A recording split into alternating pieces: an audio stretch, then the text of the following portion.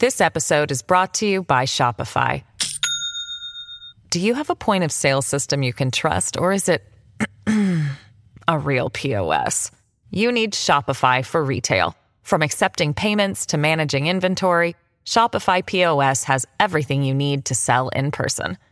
Go to shopify.com/system, all lowercase, to take your retail business to the next level today. That's shopify.com/system. Today on CityCast Madison.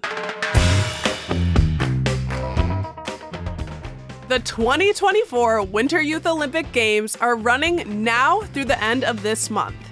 And with great delight, the city of Madison is represented with feet on the ground in Pyeongchang, South Korea. Well, grounded at least for part of it. Estella Hasrick is a 17-year-old Madison teen, and she's one of only 4 ski jumpers from the U.S. to compete in this winter's Youth Olympics. We sat down with Estella to hear about her ski game and what she expects from the competition. It's Wednesday, January 24th. I'm Bianca Martin, and here's what Madison's talking about.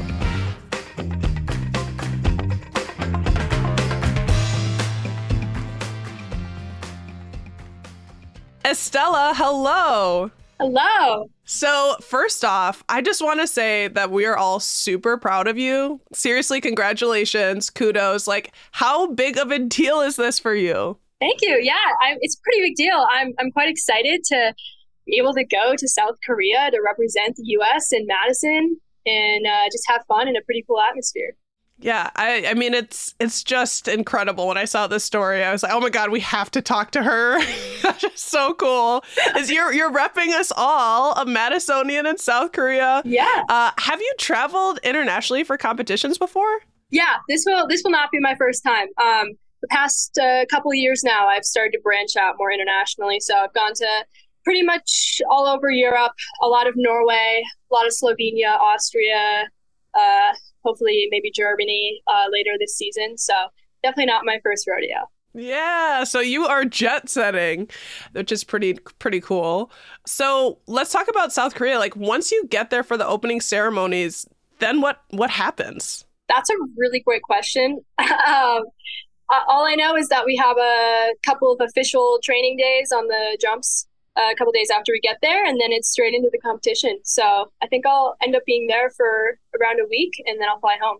Do you know, like, around-ish, like, how many people are competing or any other things, like, bits you can share? I'm pretty sure there's 40 athletes in total for the female competition, so 39 and then me. So, and then that cuts down to 30 athletes after our first round, and so if you don't make the cut, then you don't get a second jump. But if you do make the cut, then you get to be within the top 30. Yeah. Oh, my gosh. I have a whole bunch of like puns and things about you're in rarefied air. Oh, yes. You are a ski jumper. And I want to ask, these are the same hills the Olympians competed on in the 2018 Winter Olympic Games. Do these hills mean anything to you? Oh, for sure. There's already so much history behind them, and now we'll get to add to that. And I've heard that they're fun to jump too on top of it. So I'm excited to see what they're like. Yeah. And so, when and where did you decide to get started in this sport? Yeah, so at the Blackhawk Ski Club, they have a variety of different winter sport disciplines, and ski jumping is one of them. So when I was 8 years old, I decided to give it a shot and did it for fun pretty much for the first couple of years, and then really started to take it seriously when I was probably 11 or 12. And then it kind of snowballed from there, and now here I am. At the ripe age of 12 or 13, you dug in. It's so exciting. And I know that your mom is also a skier. Is it a skiing family? Any inspiration there? Yeah, I know. My mom started a little later than I did. I started skiing when I was 4. Shout out to my parents, because they put me in ski lessons really early on before I really had a choice in the matter. And now it's quite natural to go out on a pair of skis. But my dad and my other sister skis, so we definitely have had some family ski trips here and there, just normal downhill skiing. And it's definitely fun to just do that part for fun instead of always in competition mode or something like that. Okay, so the competition ceases when you're out with your family? Somewhat. I mean, we all still race to the bottom. You guys and I usually leave my mom in the dust, but me and my sister like to duke it out sometimes. Oh my goodness. I mean, so, and you're talking about, thanking your parents for all the training and that sort of stuff that sets you up. Right now, I'm talking to you as we speak. You're in Steamboat Springs for training ahead of the races. What's your training look like? So we jump 2 to 3 times a week, depending on what the snow allows. And then I have physical training like strength, weightlifting, that type of thing around twice a week. And then on the other flip side of things, another 2 times a week, we have technical like imitation jumps and, more specific to ski jumping type of training so that we can build that type of muscle memory off the hill too. Yeah, I've never skied before, and it honestly terrifies me. Yeah, but I have to ask for a friend, like, you're flying in the air. What does that feel like?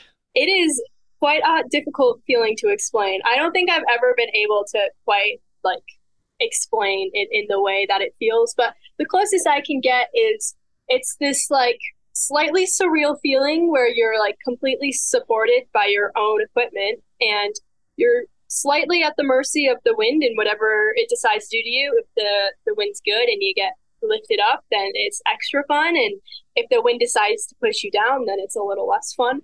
But, it's this really cool balance between, being in complete control of your body, but then also not being in control. And all that you really know is that you're going to come down at some point. And if it's on 2 feet or on your face, it can kind of depend. But I mean, at the end, it's always a super fun experience. And I always want to go right back up and take another.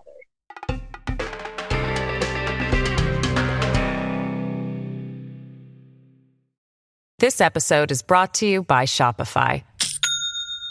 Do you have a point of sale system you can trust, or is it a real POS? You need Shopify for retail. From accepting payments to managing inventory, Shopify POS has everything you need to sell in person. Go to shopify.com/system, all lowercase, to take your retail business to the next level today. That's shopify.com/system. So how do you know, like, in terms of the technical, like, how do you know when you're like, oh, I'm getting better? Like, oh, I did that better. Like, what are some of the things you're thinking about? Ooh, yeah. Well, the most obvious answer would be that I go farther. So if you have a bad jump, you will likely go pretty short. And if you have a good jump, you'll likely go pretty far. So that's something I can kind of immediately tell. But over, years of developing that technique and building it all up, you can kind of tell like when something hits right, when, the energy of your hips hits right off the takeoff, or if your air flight feels super stable and you feel super in control. So you can kind of tell in a way what the jump's going to shape up to be. But you can also salvage it. So it's never like completely lost. If you have a bad takeoff, bad jump off the end, you can still salvage it in the flight and make a perfectly fine ski jump. So when I'm at the top of on the bar waiting for my coach to flag me, I'm typically thinking about like what they have told me to do at the end of last jump. And then I just kind of repeat that in my mind. So it could be like, bring my arms down in the air, keep my balance point in the in run so that I don't shift back and fall behind. So it's always a variety of things and it can always change, but we typically have like trajectories of like where we want to reach for each session. Are there folks, skiers, that you look up to or kind of look towards as inspirations? There's a lot of, girls on the World Cup that are jumping really, really well right now. And it's always super inspirational to see them succeed. A couple of the Canadian ski jumpers have been killing it lately. And I am super excited to see that just because they don't really have a training hill at home. So they live in Slovenia and train completely over there. They have no ski jumps in Canada that are really operating right now. So that's super inspirational to see. And even our core group of the U.S. national team girls, they are killing it too. And so it's been really cool to see them, and hopefully I can join them on later in the season and do the same. Yeah. Are you guys friends? Do you have friends you're close with the U.S. team? Yeah. I mean, ski jumping is is a pretty small sport, especially in the U.S. It's bigger in Europe. It's quite popular, especially in Norway and Poland, those types of countries. But we got to stick together in the U.S. And we have to, bring up that next generation of jumpers if we want it to stay alive. So we're all pretty close, and we've made a bunch of fun memories together. And the random places that ski jumping takes you, because typically ski jumps aren't in like the main city or capital city of whatever country. So you drive like 2 hours into this little town that has a ski jump. And sometimes those are even cooler than going downtown in main city. Yeah.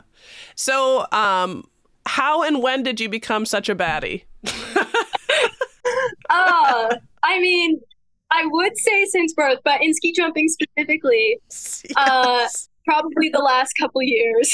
It really started to take off for me when I was around 15, 14. I got, invited to more training camps and more international competitions. And so it's really been a fun development the last couple of years and seeing where I've ended up now today. Yeah. I mean, it's incredibly impressive. And you are currently enrolled full-time at Middleton High School, right? Yeah. Yep. I'm a senior there. How does that work?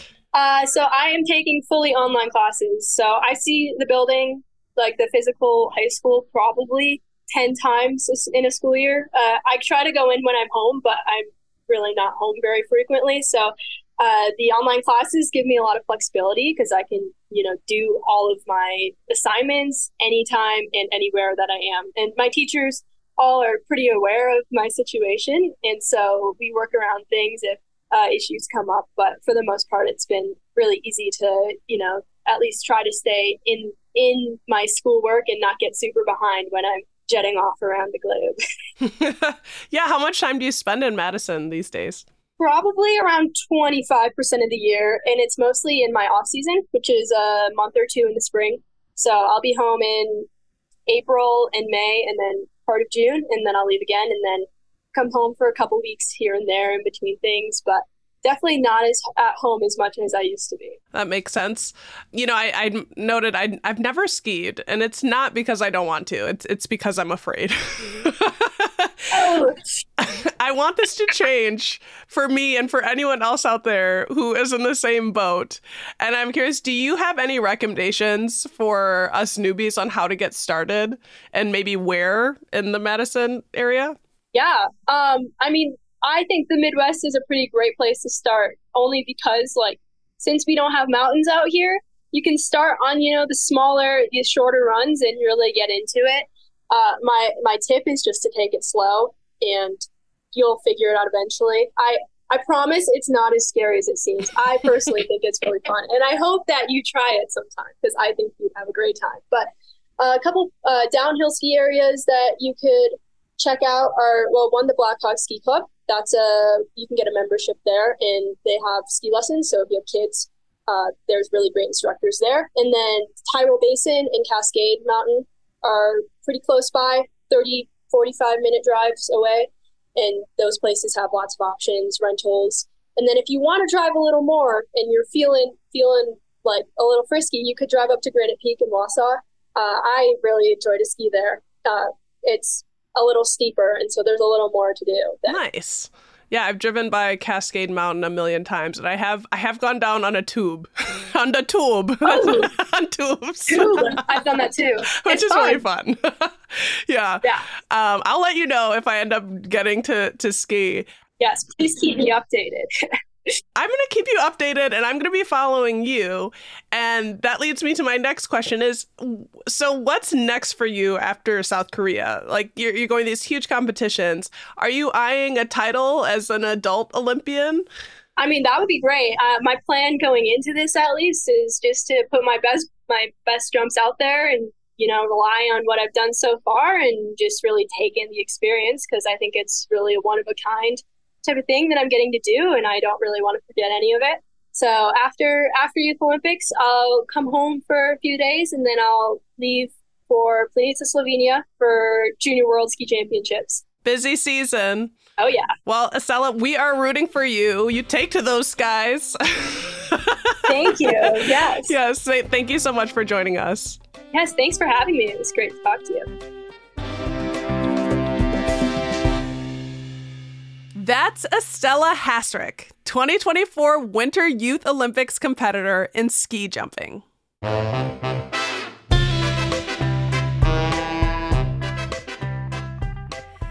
That's all for today here on CityCast Madison. I'm Bianca Martin. If you enjoyed the show, why not share this episode with the person in your life most likely to be an Olympian if they tried? We'll be back tomorrow morning with more stories from around the city. Until then,